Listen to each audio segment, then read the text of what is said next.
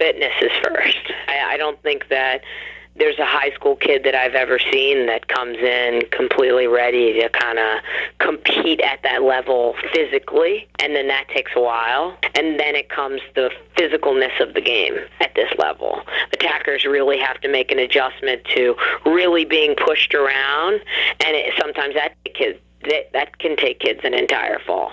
Just not being used to the physicality and then the speed of the game. Defensively, it's just a lot to catch up. You got to wait until the game starts to slow down for you. So those freshmen have a hard time, especially if they're out of shape.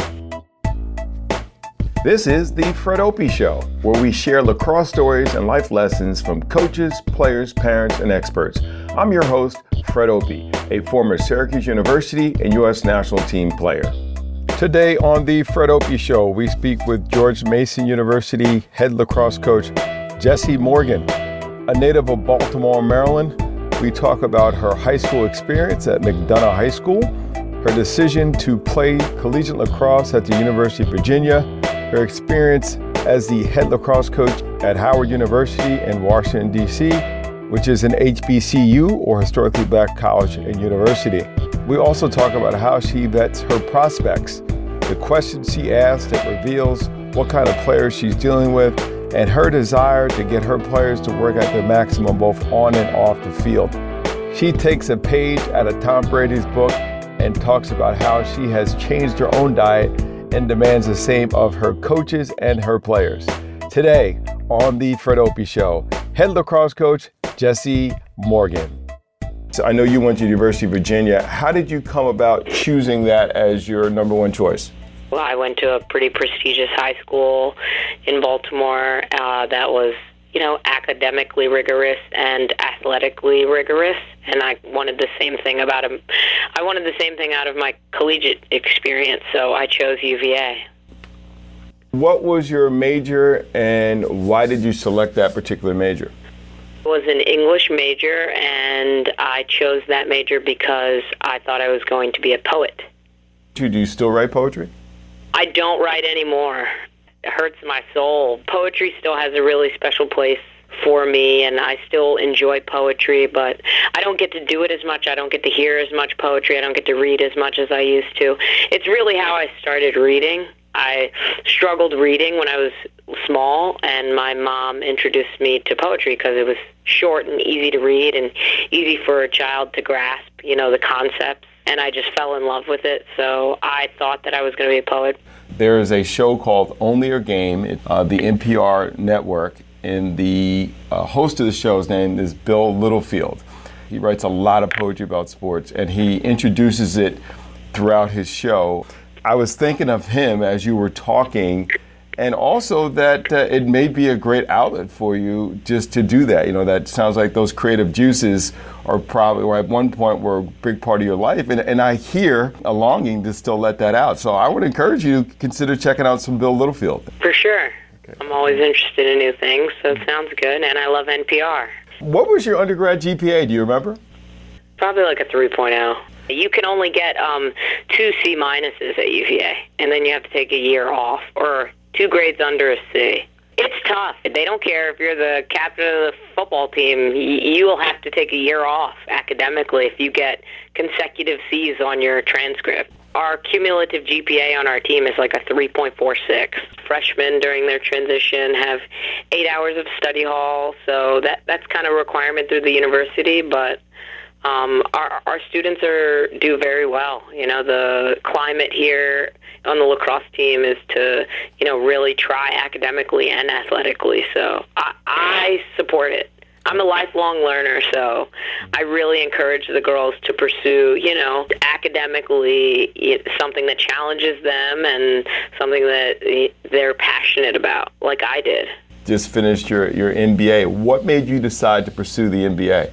I wanted to make sure that I always had, a background where I could do and go where I wanted. I went to UVA. I got this job at George Mason so that I could always be kind of the master of my own destiny. I don't really want someone else dictating to me when my career is over or where I can go and when I can work. I want to be in control at all times. I got my MBA so I can be like a triple threat here.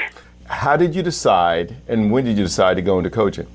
Coached, I would say, my whole life. When I was in high school or when I left high school, I went back and coached when I had like a regular job, and then I got a call from Howard University to coach there, and I coach there. So, I've been coaching since I could coach.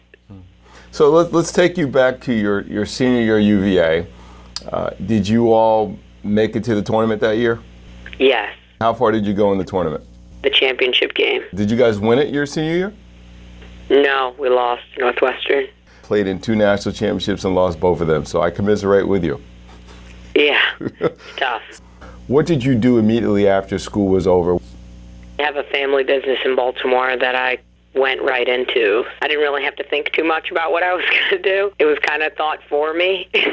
Just went into HR for our family business, nurse contracting. Yeah, that was my first job out of college. I enjoyed it a lot.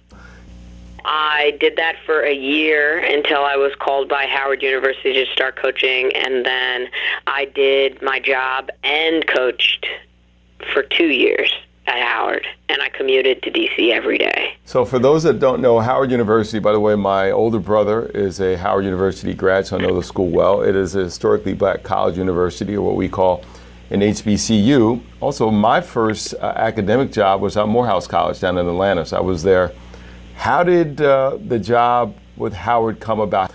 I have no idea how they found out about me, but I do remember having a conversation with somebody prior to my graduation saying that, Howard is a program that I really could give a lot to. It's, my grandfather went to Howard, my grandmother went to Howard, my uncle went to Howard. It's just, historically in our community, it has a special place, and I do think that the Howard lacrosse team could be a good lacrosse team. Definitely think in the right hands, it could do very well. I got to do that for 2.5 years.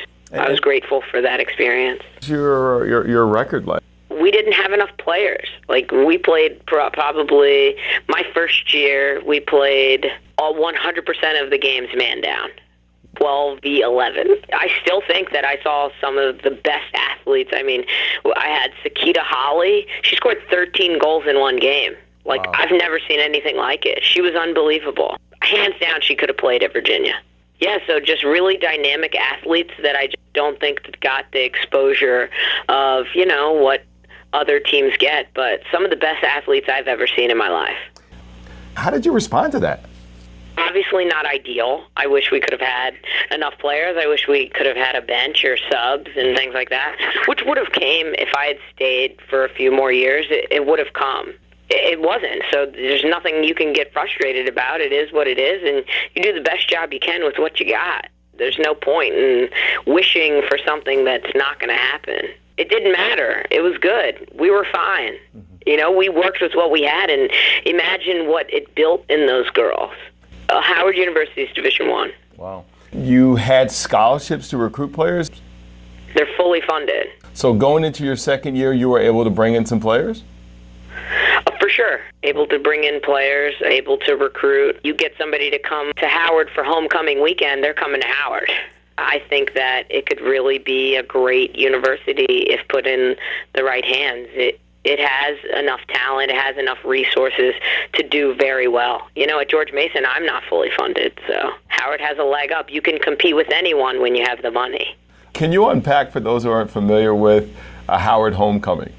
Howard homecoming is not like any other homecoming. I mean, I wouldn't say, their football team hasn't been great, but it's really not about the football team. I mean, it's about the band. It's about alumni come from all over the country back to Howard University. Famous people come back to Howard University. It's just a huge homecoming for a lot of the African-American community. I didn't go to Howard, but I had been to Howard homecoming. I go to the step show. I go to, I didn't pledge Greek. I didn't have really the time commitment necessary for that, but all my friends are AKAs or Deltas, so I I fell into that, and it's just a great, great experience. You go to Howard Homecoming, you're coming to Howard if you're a college kid. How did you pay for your undergraduate degree? My mother paid for my college, and she paid for my high school, and she paid for my middle school, and she paid for my lower school, and I had an academic scholarship. I'm not really sure. She allowed me to kind of do what I had to do, and I didn't graduate with any. My mom worked really hard to send me to school. What is the tuition at your school? Well, in-state it's 20-something, I would say, like 21, 22, and out-of-state is about 41. I recruit the best athletes. I don't care where they're from. We're not getting that many Virginia kids. I hope that they start coming around, but they're not. I do think it's a great choice for Virginia kids because basically you're starting off with a 50% scholarship, and nobody gets a 50% scholarship. So it's a great deal. Right now we probably have about 3 kids on the team that are in-state. What is the quality of girls lacrosse in the state of Virginia? People might not want to hear this, but I'm going to be completely honest that it's very low, and that's just because lacrosse and soccer have to compete with each other, and it's ridiculous. You know, they need to take the model of soccer in the fall and lacrosse in the spring because, you know, everyone plays soccer. You know, everyone grows up playing soccer. Virginia is a huge soccer sport, so a majority of the athletes choose soccer, and that's just how it is. And it's pretty tough. It's pretty tough. I find it absolutely ridiculous that a sport has 2 seasons. So you got fall soccer, you got spring soccer, and therefore, you know, what happens is lacrosse is cannibalizing soccer, soccer is cannibalizing lacrosse, and in Massachusetts, we're a huge state for ice hockey. And ice hockey, I grew up playing ice hockey, so that season will start in, say, October. And I have a student athlete who's playing for me now, again, 6th grade girl, delightful girl, but she just came out of the championship game for her season. We're here in May. So at some point, am I hearing the same thing in Virginia, that there's a 2 soccer season? Oh, for sure. Soccer rules here. I really don't understand the benefit for coaches and sports to think that twice as much is good, because most coaches that I talk to at the college level say they prefer to recruit a multi-sport athlete. Is that your opinion as well? 1,000%. I think that allowing kids to play multiple sports, it should be a priority, but it's also hard because these club teams are making a lot of money, and when kids can play together for 12 months out of the year, of course they're going to be better than the kids that just show up for games. Specializing has benefits of some kind, but they don't have long-term benefits. You know, I think it has short-term benefits, which some people only care about the short term. It's hard to convince people that playing volleyball and soccer and I don't even care, croquet would be better than just playing one sport for 12 months out of the year. Why is it better to play multiple sports? My mind, my coaching mind, my IQ was sharpened in other sports. I have a basketball mind. I'm not thinking about lacrosse when I'm coaching lacrosse.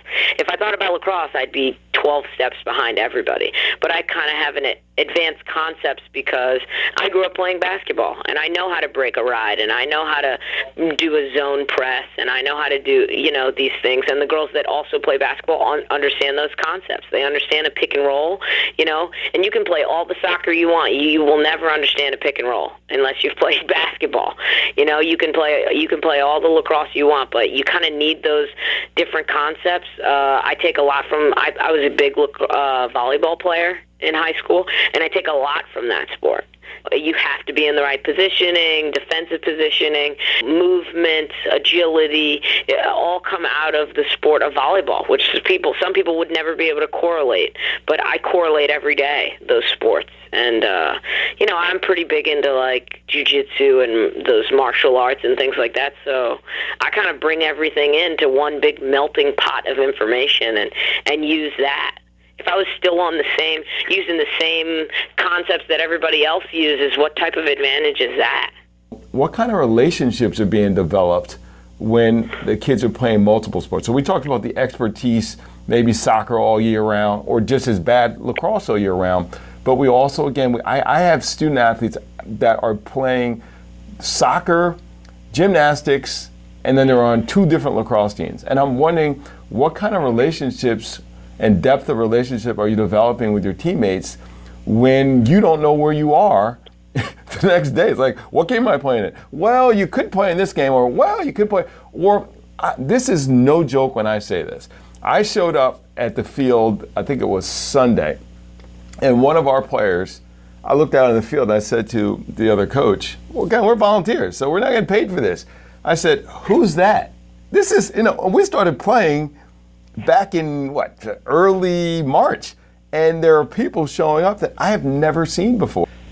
Oh, there's a lot of harmful things that are happening. I don't think kids get to play, for fun. Playing a sport with college coaches surrounding the field and, people judging and evaluating you isn't like playing football in your backyard, where you can experiment and you can try new things and you can kind of be yourself. And, and when you play all these sports, when are you actually going full speed if you have a game tomorrow and the next day in practice? When can you really go all out? I think we're teaching kids kind of how to save. And then when they get to college and they do have to go all out, their muscles can't do it. They've been saving their whole life. They don't know how to get 100% out, because they've been playing game after game after game. I mean, I talk to the soccer coach about it all the time, and the biggest issue is that athletes are kind of really excelling at 75% in high school.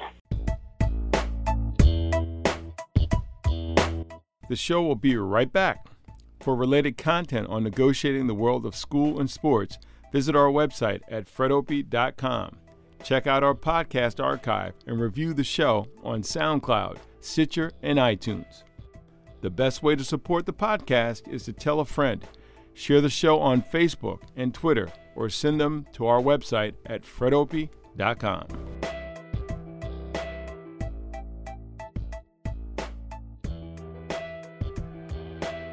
Hey listeners, first we want to thank you for listening to the Fred Opie Show podcast. There are over 4,000 podcasts out there, and you took the time to listen to this one, and we appreciate it. If you're enjoying this interview with Jessy Morgan, go to our podcast archive where you'll find similar interviews. Check out our interview with Olympic and Harvard University hockey coach Katie Stone. You may not know this, but Coach Stone played collegiate lacrosse at the University of New Hampshire as well as ice hockey, and the team she played on at UNH won a Division I national championship in lacrosse. Here's a listen to that interview we did with Coach Katie Stone. It's significant as our kids are coming in injured now because of overuse. At least half our freshman class for the last couple of years has been out at one point or another early on in the season because of overuse injuries. That's the nature of the beast in the sense that, everybody thinks more is better and we're going to get, we're going to have more opportunities or we're going to end up going to this college, that college because we're going to everything and everybody's seeing us. At the end of the day, the good players rise to the top.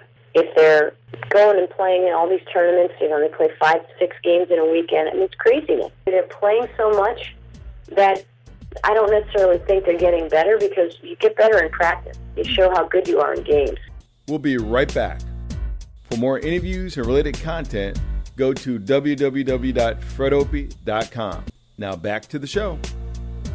What do you got to tweak to get them ready mentally and physically for competition in the spring? Fitness is first. I don't think that there's a high school kid that I've ever seen that comes in completely ready to kind of compete at that level physically, and then that takes a while, and then it comes the physicalness of the game at this level. Attackers really have to make an adjustment to really being pushed around, and sometimes that can take kids an entire fall. Just not being used to the physicality and then the speed of the game. Defensively, it's just a lot to catch up. You got to wait until the game starts to slow down for you. So those freshmen have a hard time, especially if they're out of shape. Do you have a workout that you send to the players before they come? We do. We have a fall packet that we kind of send out and try to get them working out, you know. If you're good, you know, I was pretty good in high school, top athlete. Like, I didn't run I didn't really run, like really, really exercise. I learned how to run when I got to Virginia. And, you know, it kind of instilled a love of running sort of in me, sort of, kind of. But, you said sort of, kind of. Yeah. Well, I knew it was a ways to a means.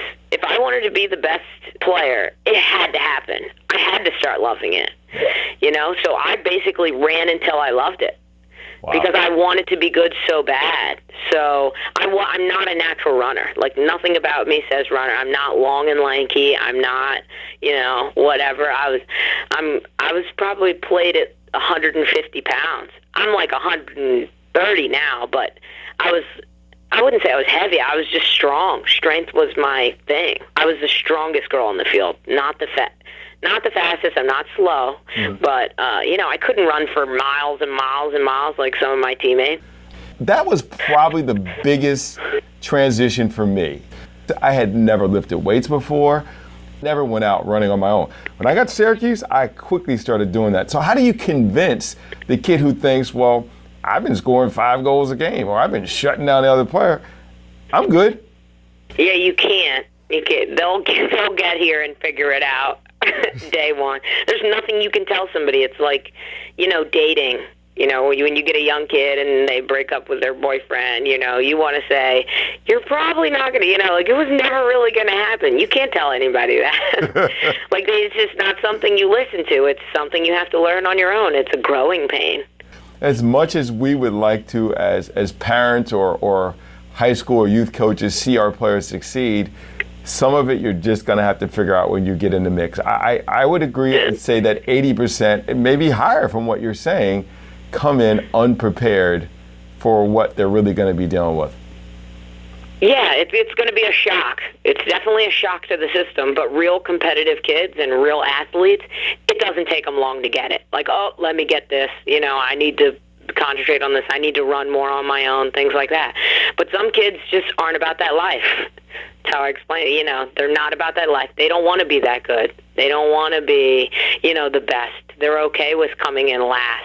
I don't recruit those players. They don't do well in my program. That's for sure. This is what I'm thinking. Unless you're with somebody for 3 days, how can you see what you're just talking about? Just like real estate, there's often buyer's remorse because you think you're getting this from what you saw, but then they get there on campus and you realize you got a really talented person who doesn't work hard.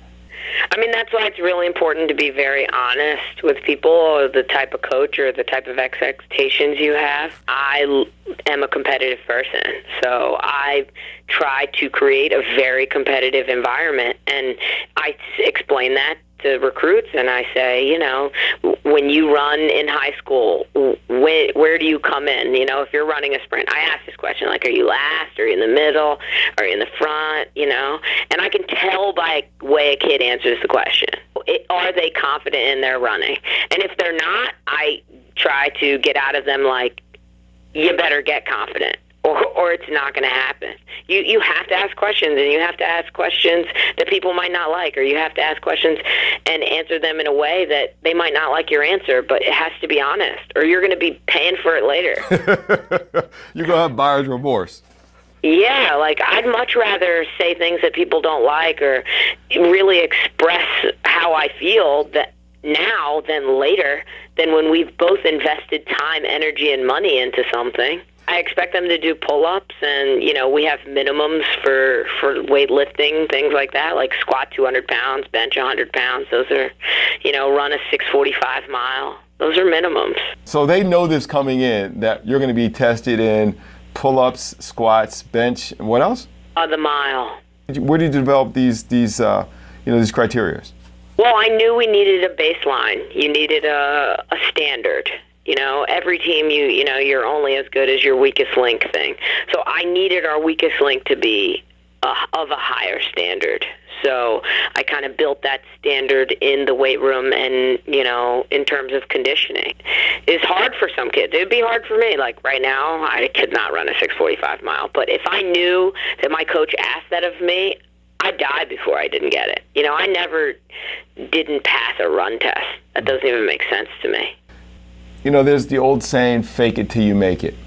Do you think that's true in that interview process? Can somebody put on like they're confident when they're really not?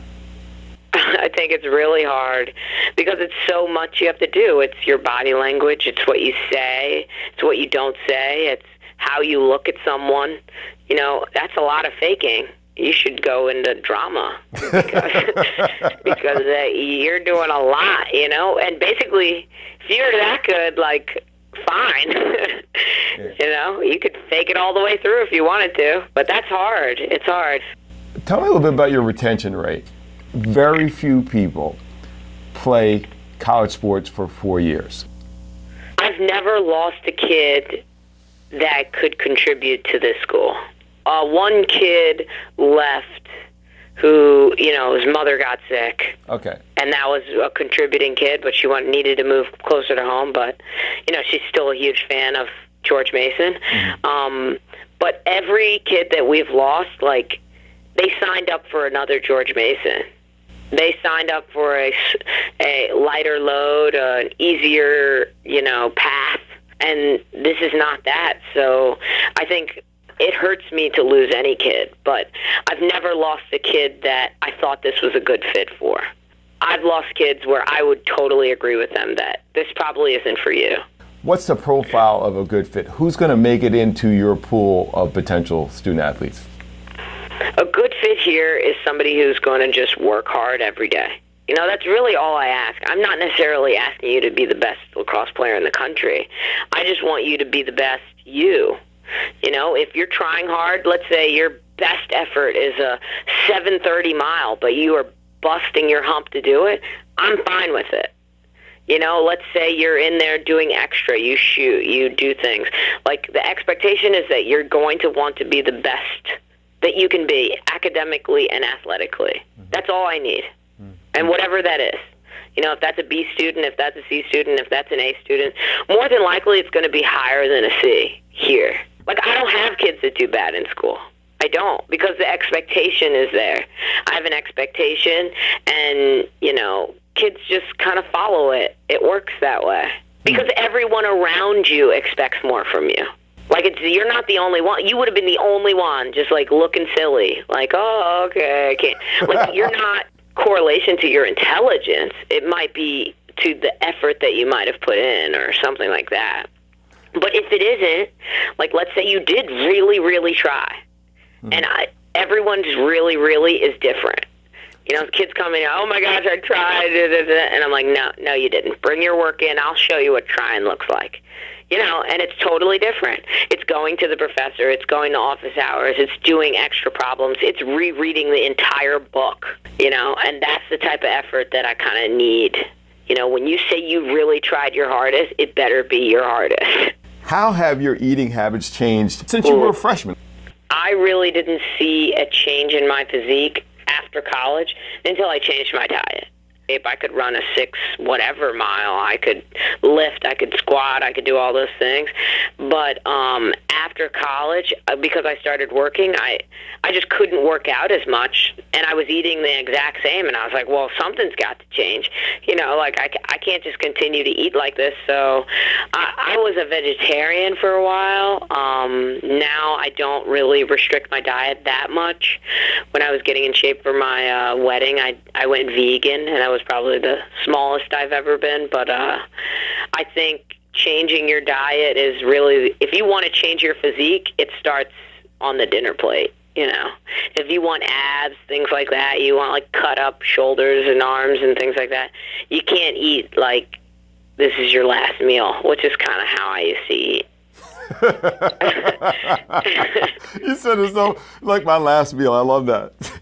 Yeah. But I never ate, like, my mother, we never had pizza. I never had McDonald's. My mom cooked me, to this day, she'll cook me breakfast, lunch, and dinner. And it'll be, pancakes, eggs, sausage, a full lunch, full dinner with everything. everything. So my mom just fed me well. She fed me like you'd want to be fed. It was great. But I was the most active little girl you've ever seen. So it was fine growing up. And then when I went to college, I thought I could continue eating like that, and I did. But then after college, it had to go. Yeah. Yeah. So think about, do you guys have a pre-meal game that you require the girls to come? And when you're traveling, do you give them per diem or do you have set meals? No, I have set meals. I do restrict kind of what they do. Some people think I'm crazy, but I do believe that, this is the analogy that I use, that you don't put regular gas inside a Ferrari. A Ferrari has to run on high-test gas. Then, it's a high-performance car. So if you consider yourself a high-performance athlete, you have to have high-test fuel. You can't run on bad, non-organic or non-healthy food. You have to run on the best food you can consume because that's your fuel. So that's how my analogy for it. So you got a game tomorrow at 4:00. What's the pregame meal going to be? What's the menu you're going to ask for? We usually just do vegetables, mixed vegetables, salad, some type of lean chicken, and a pasta. And then the game's over. You guys won. It was a blowout. What's the post-game meal going to be? Parents usually put on a tailgate, and they'll do all kinds of things. But I don't let them eat sweets. We're not eating cookies and brownies after games. You might have just lost some recruits with that comment. Listening to this. Which is fine. You're not for me. It wasn't meant to be. You see, there's sacrifice, and if you're not willing to sacrifice a brownie, which the girls eat plenty of brownies, I just want to say, just on my time, I'm not going to promote that. I want to promote when you're with me and we're playing lacrosse. I promote what I speak every day. I walk the talk. I talk the talk. I don't eat it. So I don't expect you to eat it. I take care of my body. I take care of, or I monitor what's kind of going in my mouth. I want to eat high fuel intake food. So, sorry, you don't want to win a national championship today. Where did this come from with you? I saw the biggest change when I started changing what I ate. When I ate what I wanted, I was strong and I was fast, but I wasn't the best I could have been. I was the best. Do you hear what Tom Brady eats? He's 40 years old. He doesn't put things in his body that are not completely beneficial to his career. I think I heard he doesn't eat tomatoes. Nothing goes in his body that would support inflammation or things like that. And that he's 40 years old playing in the NFL. If that doesn't speak to this, nothing else does to me. Those athletes don't eat whatever they want. They're not eating brownies. I can tell you that right now.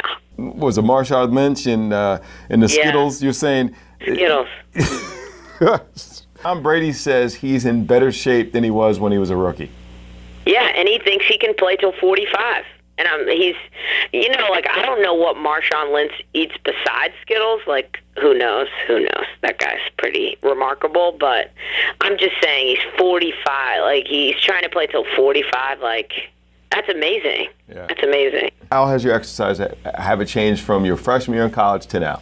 Oh, freshman year in college, I probably hadn't run more than a mile ever in my life. The longest distance I had run before I went to UVA was 1 mile. And that quickly changed when I went to UVA. Quickly changed. So now I run for fun. I practically run every day, I'd say. But my body, I'm trying not to crush my body. So sometimes I'll mix it up. But I do treadmill workouts probably 4 days a week, interval training, or I'll lift, whenever I can. You only got one body. Your health is the most important resource anyone has. So I really do try to take care of myself, and I think that it is a part of my marketing. How I condition myself and how I carry myself is a testament to how I run my program. I sacrifice.